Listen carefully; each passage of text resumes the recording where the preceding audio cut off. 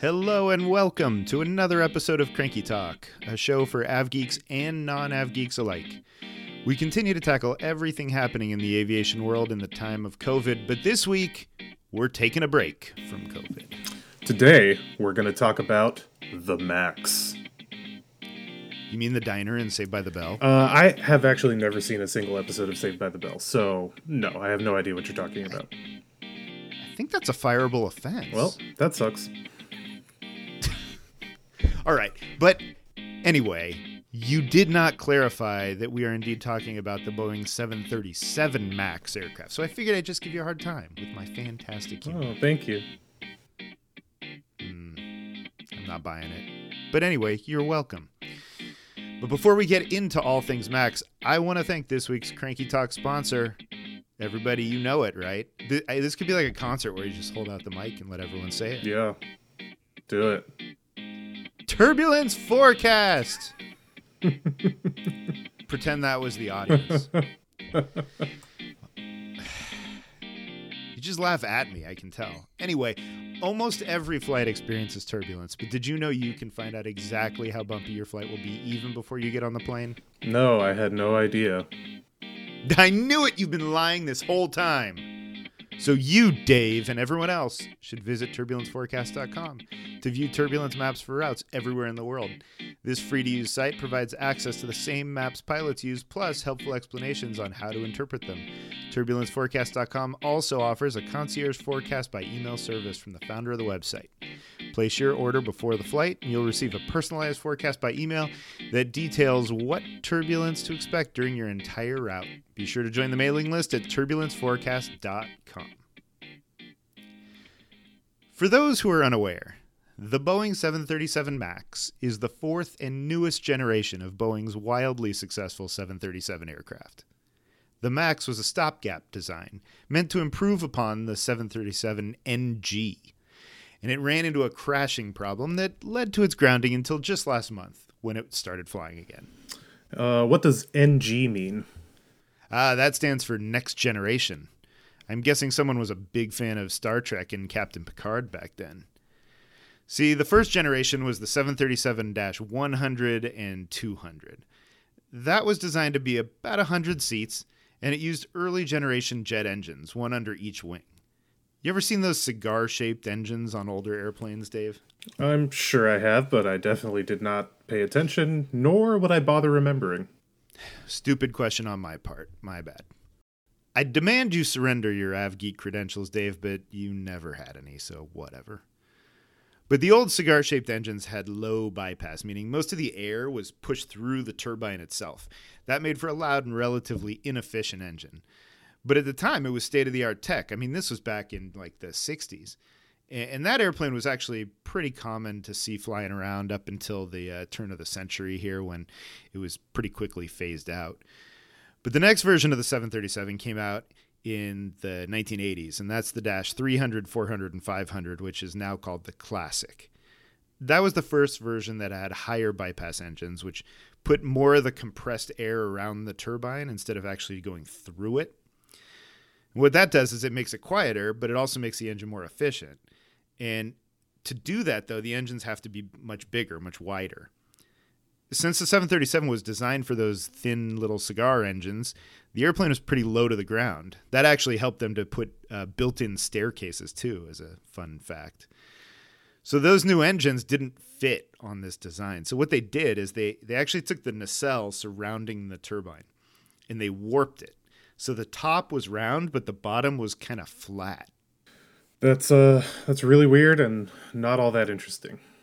Oh, come on. It's kind of interesting. But listen, this is leading somewhere, so let me speed things up. So the next version is the NG, or Dash 600, 700, 800, and 900. And that was probably the best 737 built. It had even more efficient engines that required jacking the airplane up a bit to get a better fit. Everyone listening to this podcast has probably flown in a 737 NG, including you, Dave. In fact, I know you have because I've been on one with you on Southwest. If you say so, I'm sure we've been on an airplane at the same time. Now, when they designed the MAX as the next generation beyond the next generation, they couldn't be convinced to design a brand new airplane. It was too expensive and would take too long. So instead, what they did is they took that old 1960 design and put even bigger and more efficient engines on it. This time, to fit the engines, though, they found a way to move them a little bit forward of the wing, and then they could push it up.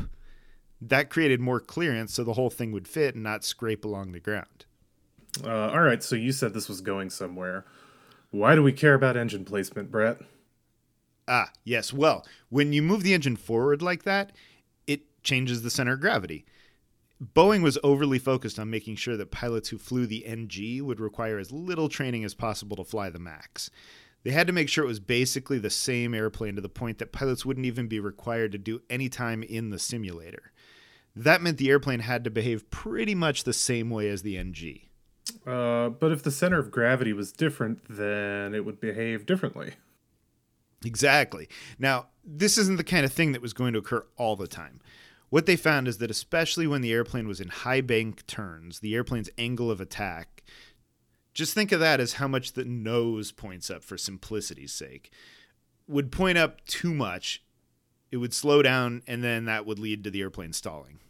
That doesn't sound good. Stalling in my head means crashing. No, not necessarily. It just means that you're going too slow. The air flowing over the wing becomes turbulent. The airplane loses lift, and it can cause an accident, but there are also pretty standard procedures to recover from it, assuming you have enough room between you and the ground to recover. I wonder if turbulence forecast could have predicted that. Zing! Hey! Anyway, Boeing figured this was an easy fix. They designed something that ended up being called the Maneuvering Characteristics Augmentation System, or as you may have heard it, MCAS. This was said to be just an extension of an existing trim system. But basically, if you found yourself in a high bank turn with your nose up too high, it would push it down. Make sure you maintained enough speed to avoid stalling. Okay, well, that sounds good, but we've all now heard about the MCAS and how it crashed two airplanes, so clearly it wasn't. Right, so the sentiment was good, but oh my, where to even start with how poorly this thing was designed. There were some protections built in. For example, it wouldn't deploy with the flaps extended. That happens when you're either taking off or landing, and you don't really want automation stepping in during that critical phase to push your nose down. Second, it didn't deploy when autopilot was flying, but that's because the autopilot would never let it get into that position anyway. But then there were some mind-bogglingly bad moves. To me, the biggest failure was the decision to have it run off only one sensor.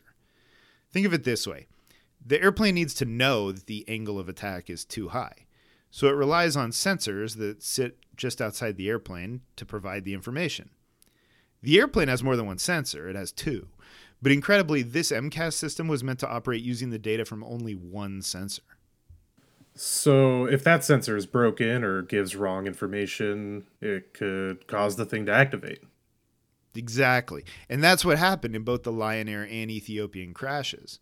The airplanes took off, and as soon as the flaps were retracted, which happens pretty quickly after you take off, the MCAS saw high angle of attack numbers that were wrong and immediately pushed the nose down. Whoa. That's got to be pretty scary for a pilot to see that. It's scary for a couple reasons. So first, as I mentioned, the flaps get retracted pretty soon after takeoff. So you're not that far off the ground when all of a sudden your nose starts being pushed down. But get this, Boeing never told the pilots that MCAS existed. They figured it would just happen in extremely rare instances, and there was no need to tell them about it. So imagine being a pilot, you just took off, and now the airplane nose is inexplicably pointing down. That is awful, nerve-wracking, infuriating, just horrible. Yeah, no kidding. Yeah, so it gets worse. So the nose gets pushed down. And pilots have checklists to deal with that. There's something called runaway trim, which can cause this type of situation as well. And pilots have processes for fixing that problem, so they just assume this is what's going on. They do that, but then after a certain time, the MCAS shuts off anyway. So things look like they're going back to normal. And let me guess, they aren't. Nope, they aren't. Because the MCAS was programmed to operate not just one time. It was programmed to do it over and over and over again until the sensor showed the right angle of attack. The problem is when one sensor's broken, it will never show the right info. So the airplane will continue trying to point the nose down over and over again as programmed. This is horrifying. Yeah, it really is. So the MAX was grounded after the Ethiopian crash in early 2019, and they went back to the drawing board to fix it. This airplane was reviewed from top to bottom. In the end, they fixed all the basic stuff. The MCAS now takes data from 2 sensors instead of 1, and if it gets a disagreement between the 2, it won't deploy. It seems like a third sensor would be a useful tiebreaker so it could act. Yeah, true. But I'm guessing they didn't want to spend the money to do that because you'd actually have to add the sensor. Sure. But either way, this will prevent accidental deployments, and that's really what matters here. Then they also changed it so that it will only deploy once during each event. Oh, and get ready for this. They told the pilots it existed and trained them. Wow. What a concept. Isn't it? So with all this in place, regulatory bodies around the world, including the FAA here in the U.S., recertified the airplane.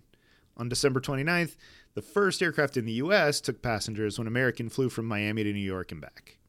I'm not sure I'd have wanted to be on that flight. See, this didn't bother me at all. They've gone over that airplane so many times that I have to think it's safe. I wouldn't have a problem flying on it at all right now. Sure, I guess so, but I can't be the only one who has second thoughts. Oh, definitely not. And general media coverage doesn't help instill confidence either. The airlines realize that, so they put together some really flexible policies here. First, there have been talk about renaming the airplanes to remove the MAX name, somehow hide it. Some airlines outside the U.S. might try that, but in the U.S., all the airlines here want the MAX name prominently displayed. They don't want to trick people into getting on the airplane. They want to reassure them. All right, so who's flying it in the U.S.? Well, American's the only one so far. It's flying it almost entirely to and from Miami, and it's adding new routes pretty frequently here as it ramps up. Aeromexico starts flying from Mexico City to LA and New York JFK on February 1st, and Air Canada and United start flying on February 11th. United's mostly going to fly from Houston and Denver hubs to the coasts for the most part. And Alaska comes back on March 1st with some West Coast flying. WestJet gets going on April 1st. And the only one we don't really know so far that's a big presence here is Southwest. They haven't filed that yet, but it'll be in the second quarter. All right, so this is going to be all over the place pretty quickly. Oh, yeah. It's going to be flying all over. There are a ton of airplanes. I mean, there were a bunch of airplanes in the fleet before they were grounded, but Boeing kept producing them for at least part of the time they were grounded. So they're trying to deliver these things the best they can. And the airplanes are really efficient, so the airlines want them flying. But what if I just don't want to fly one? Too bad. Suck it up, Buttercup. Just kidding. I was going to say that's pretty harsh.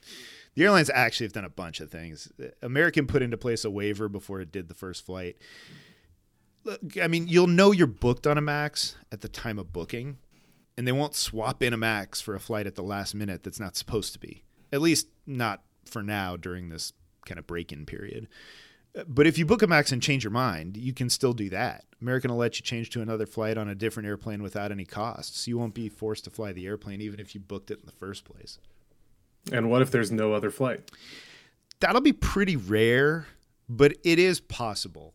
For example, I see some days in February and March where American's only flight to Kingston in Jamaica is on a MAX.